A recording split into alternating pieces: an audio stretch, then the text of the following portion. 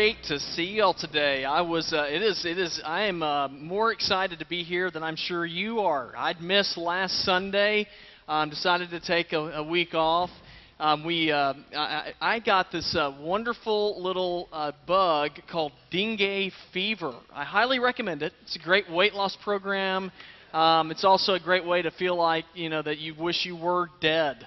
But what happened was I got bit by a mosquito, and man, it's hard to believe a bug that big can absolutely wipe your tail out. And so it was a lot of fun. I had to go to an infectious disease doctor, which was a new experience for me. And so you know that there's something weird going on whenever the doctor, he's excited to see you. He said, man, I ain't seen this in a long time. And so I got in there, and he said that there's a lot of different things. Emily was great. Emily took care of me. Y'all, I'm the biggest weenie there is. And so I don't do good whenever I'm sick. And so I'm in the doctor's office, and he said, I want you to take your shirt off. I want to check out this. You break out this awesome rash, which is, it almost looked like I had a tan, except it was red.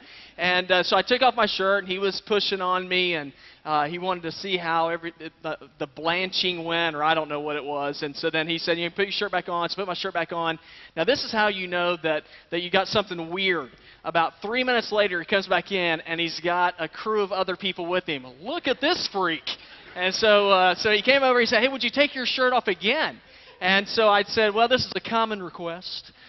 So anyway, I took my shirt off again, and then the ladies, they were sitting there touching me, and I said a few things that were funny, I thought. Emily was crawling under the table. I told them, I said, whenever you touch me on the side, if you could just kind of caress me just lightly. So it was I was in some pain, but anyway, I'm so glad to be alive. I was actually hoping I would die last week, but I did not, and so I'm glad to be here. But today is an unusual day. I mean, we're in the midst of the REACH campaign. I was frustrated I missed last week because I saw it as being like it's an important Sunday as we are moving forward in this capital campaign program. And many of you already know that what we're trying to do is this is a campaign program from April to April. Our gifts and offerings above it's a giving towards our capital campaign above our regular tithes and offerings. And there's three basic reasons why we're going through it. And we'll watch a little video at the end to kind of help explain this a little bit. One is in the last 4.5 years we built 2 buildings. And so we really do. We need to have a process of beginning some debt retirement. The second thing is that next door we have our student center. And we have a lot of kids that are over there, youth and also children. And we want to create more flexible space over there for them so that they can both use it and be more effective and then also have the opportunity to grow.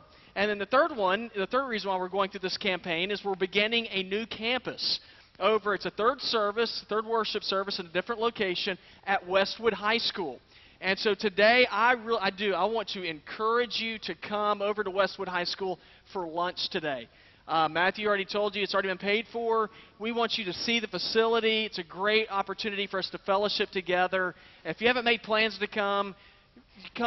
Come today. And so right after the service is over, we'll head over to Westwood High School, and there's directions back there. It is a really cool place, and there's going to be games for the kids and stuff like that over there. So I hope that you'll come to that. But anyway, so we're going through this campaign. And today, what I wanted to share with you is from 2 Corinthians chapter 9, verse number 6.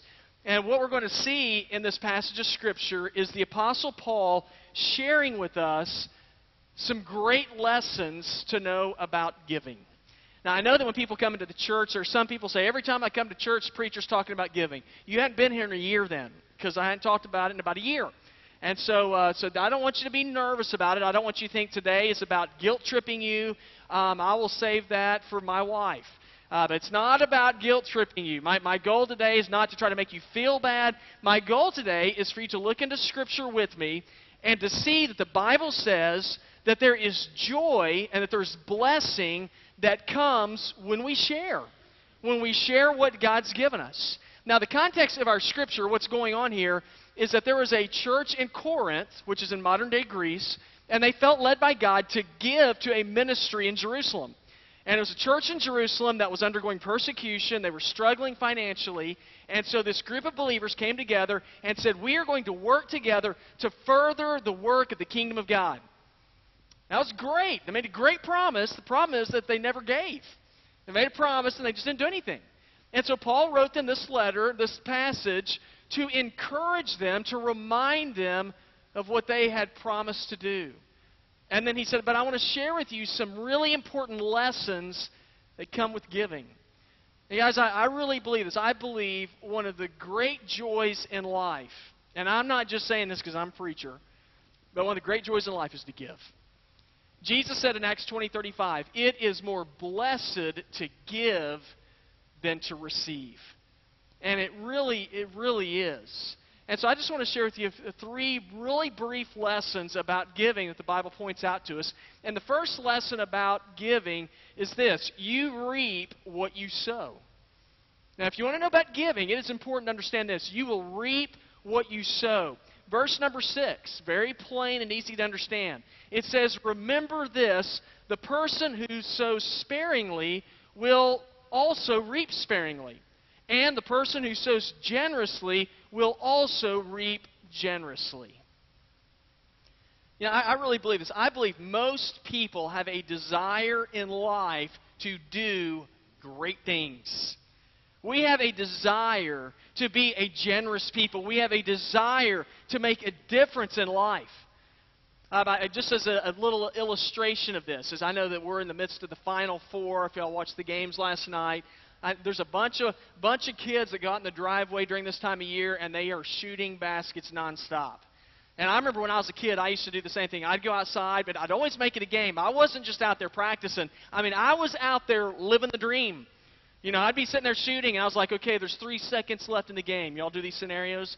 3 seconds left, and this is we're down by 1 point. It's for the national championship. Y'all, I played basketball before there was a 3-point shot. So I mean, it's only 2 points. I only had to be down by 1 point, or otherwise I was in trouble. So 2-point shot, 3, 2, and I'd shoot, and I wasn't very good, so I'd just lay up a brick, and then the clockwork becomes a little interesting at that point. 2.5, and I'm running over, and of course then it's a layup for me. Not one time did I ever go through that scenario, and I was like 3, 2, and I was looking to give off the game-winning assist. I mean, who does that? I mean, if anybody's going to win the game, baby, it's going to be me. Especially in my fantasy world. And so 3, 2, 1, I'm scoring the winning basket. Everybody wants to do something big. Everybody wants to win big. And I really believe this. I really believe the same thing is true with the church. I believe that as a church, we have visions of doing great things. We have visions of reaching people. We have visions that we're going to make a difference and an impact in our community. That is a dream and a vision that I have. And yet, as many of us dream about doing great things, so few of us ever see it realized. Well, why is that? And to me, I just simply go back to verse number 6, and it's this: you will reap what you sow. Now, if you reap generously, you're going to sow generously. I think what happens to a lot of us is we reap sparingly. Or we sow sparingly. Because we sow sparingly, then we reap sparingly. So what is it that you're sowing in life? If we have a desire to make a difference, what is it that we are investing? What are we planning in life? If you plant wheat, then you ought to expect a harvest of wheat, right? I mean, it'd be absolutely nuts. You say, I'm going to plant wheat, man, I hope I get some oranges. I mean, it doesn't work that way. If you plant 10 acres, you can expect to receive a harvest of 10 acres. And yet what I believe that so many times I do is I want to plant like an acre and expect a 40-acre harvest. But it doesn't work that way. And that's what Paul was trying to get his point across to the Corinthian church. He said, you guys have visions of grandeur. You want to reach people, and yet you're not willing to plant any seeds.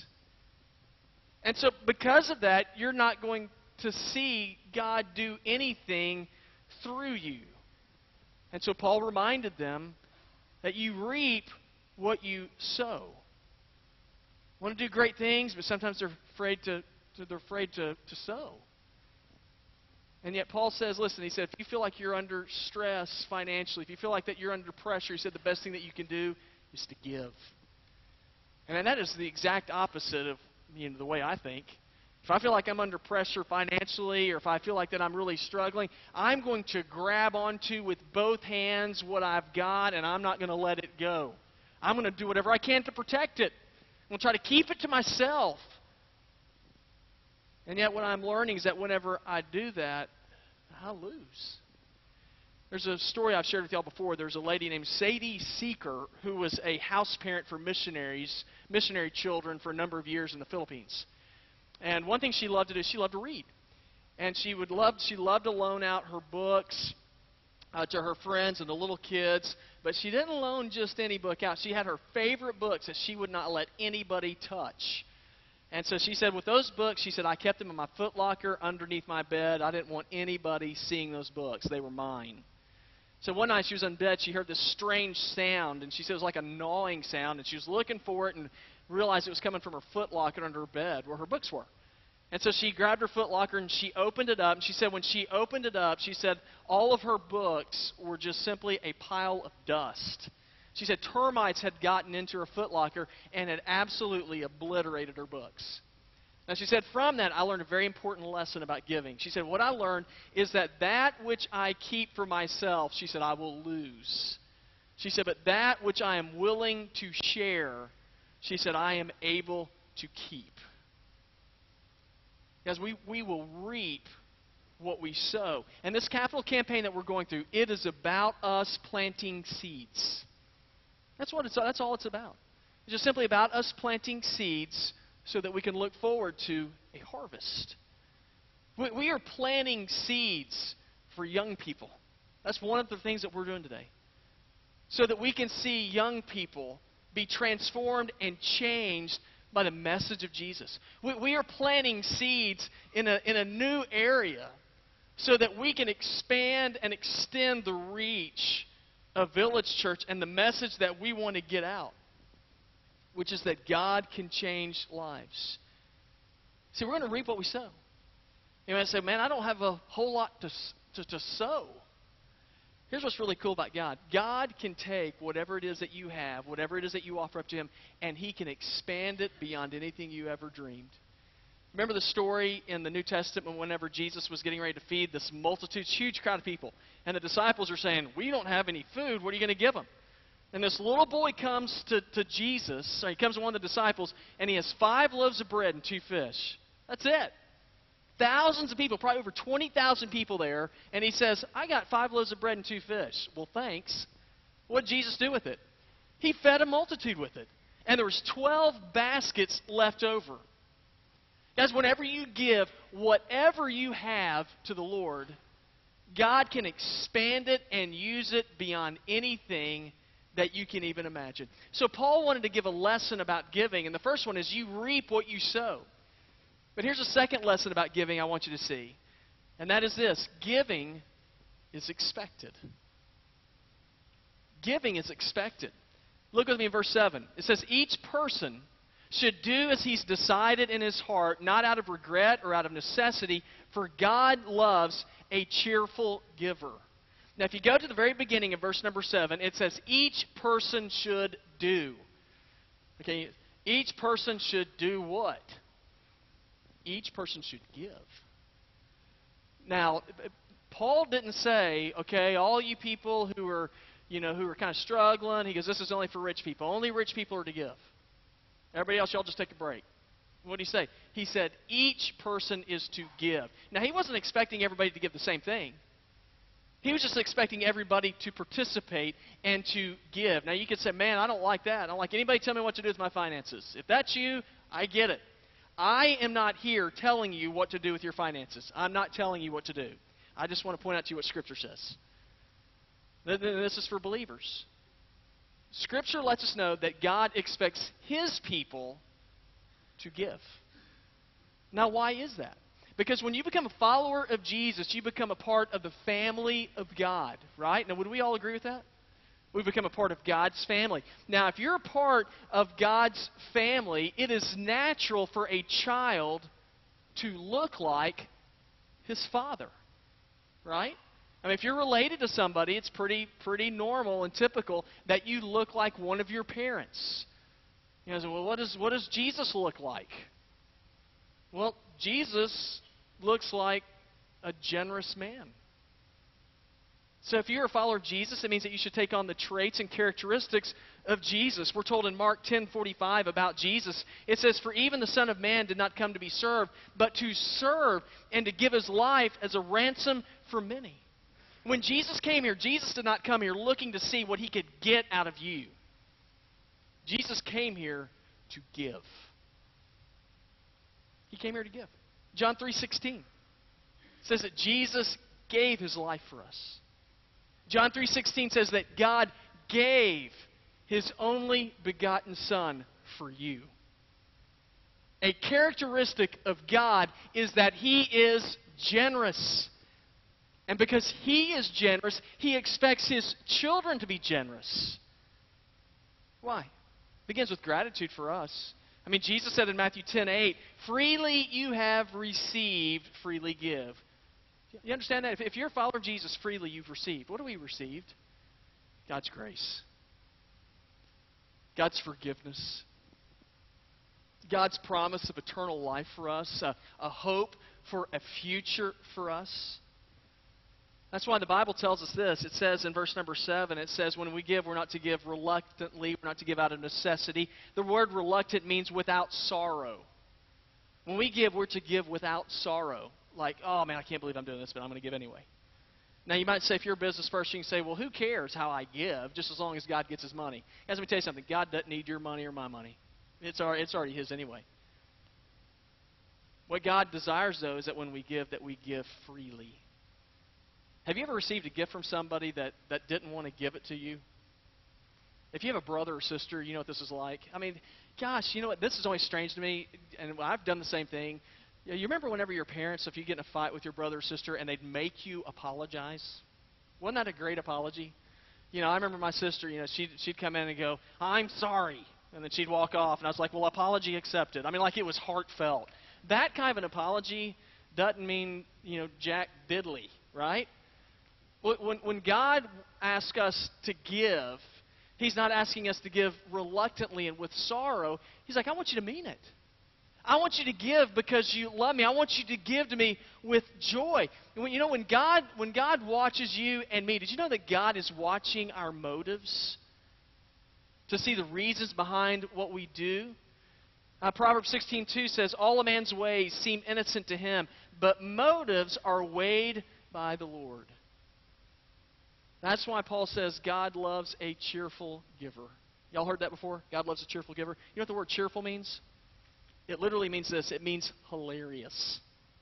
Isn't that weird? I have never seen the offering basket passed and just people dying laughing. Oh, God loves a cheerful giver. Now, what does that mean? It means that giving should be fun. Giving should be joyful. And that's one thing I'm learning. I'm learning that giving is joyful. In all honesty, one of the most generous people I know is my wife, Emily. Emily is so generous. When we got married, and I think I might have shared this before, when we got married, she wanted to do something. So when we have Christmas, when we're driving to see my parents' house, when we stop at a gas station or restaurant, why don't we share money? We'll give $100 to whoever's working where we are so we can kind of share Christmas with them. And so every year for years, that's what we do. And so we'll stop somewhere, get gas, and then we'll pay for it, and then we'll give somebody $100, and we'll run out of the store. And so we started involving our kids in it. And one of my favorite ones was whenever we first started doing it. Hank was a little boy, and we gave him a $100 bill. And so we were at a gas station and filled up the gas. And then Hank walked up to the lady behind the register, and he handed her $100, said, "Merry Christmas," and he ran back to the car. And so we're sitting in the car, and I'm watching that lady, and that lady is jumping up and down. And it was so cool. And it was cool because I was watching, I was thinking, she was blessed. But you know what's even bigger blessing? I was more blessed than she was. Because I thought, isn't that neat to think that I can actually do something? We can do something that is a blessing to other people. See, I really believe God uses giving to keep us from being me-focused in this life. Guys, this life's not about you and it's not about me. It is about our God. Jesus said in Matthew 22:37-40, love the Lord your God with all your heart, and with all your soul, and with all your mind. It's the first and greatest commandment, and the second is like it, love your neighbor as yourself. All the law and the prophets hang on these two commandments. Paul's teaching lessons about giving here. There's great things about giving. First lesson about giving is you reap what you sow. Second one is giving is expected. Now, this one should make you feel better. The final lesson about giving, and that is this. God will supply you with the ability to give. God will supply you with the ability to give. If you look in verse number 8, it says, God is able to make every grace overflow to you so that in every way, always having everything you need, you may excel in every good work as it is written. He is scattered, he's given to the poor, his righteousness endures forever. Now the one who provides seed for the sower and bread for food will provide and multiply your seed and increase the harvest of your righteousness, as you are enriched in every way for all generosity, which produces thanksgiving to God through us. Now, the great fear that so many of us have is that if I give, it will be less for me. But here's what I'm learning. It's when I give that God blesses beyond anything I can ever imagine. Do you know this? When God calls us to give, God will never call us to do something He won't supply us with the ability to do. God will never call you to outgive Him, because you can't outgive God. God shovels it in quicker than I can shovel it out. And I have learned that. My hope is that you'll learn it. You know, every year when we get our year-end giving statement, it really is interesting. I will look at that thing, and then I'll go to Emily, and I'll say, did you miss any of this? I mean, everything that we've given to the Lord, did you miss it? And some of you can attest to the same thing here. And every time we say this, absolutely not. I have never missed anything that I gave to God. You know why? Because God says, I will supply you with the ability to give when you are willing to give. God always comes through on that promise. But here's the deal. Before I will see a harvest in my giving, I first of all have to plant the seed. I first of all have to give. And it's then when I give that I can expect a harvest. Hey, think about a farmer. I mean, a farmer, before he has crops, what does he have to do? He has to take the seed that he has and stick it in the ground. He has to give it up. But when he does, he reaps a harvest. Village Church, our challenge today is to put the seed in the ground. This past Tuesday night, we had our leadership team gathered together, and our leadership team wanted to lead the way in pledging for the campaign. If you've been paying attention to the campaign, you'll know that with the campaign that our first goal is so we said $175,000 for this 1 year to go towards this capital campaign. That's our minimum goal, so we really need this. Our leadership team this past Wednesday pledged $143,000 of that. $143,000. They've led the way. They've set the standard. Now, for you, as God leads you, I'm not here to guilt trip you, but as God leads you, guys, we're $143,000. My encouragement for you is don't grab onto both hands with what you've got. Say, God, whatever it is that you want me to give, God, I'm going to trust you with it. And for this next year, we're going to plant seeds. And you may say, what kind of harvest are we going to receive if I plant seeds? Let me tell you something. Next door with our student center, plant seeds for those kids next door. There's going to be children. There's going to be young people who are going to come into a relationship with Jesus Christ because you planted seeds. It's going to change their lives forever. Jesus changes people's lives. So what happens if I plant seeds over at this new campus at Westwood High School? Let me tell you what will happen. There will be people who have never darkened the door of a church before who will go to that new campus, who will meet Jesus. And their lives will be forever changed. Why? Because there were people like you who were willing to put some seed in the ground, saying, God, we will trust you with the harvest.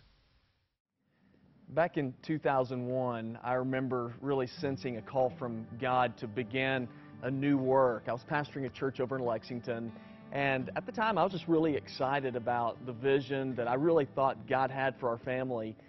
And so with not much thought process in it, I just went, resigned from our church, and we moved to Blythewood.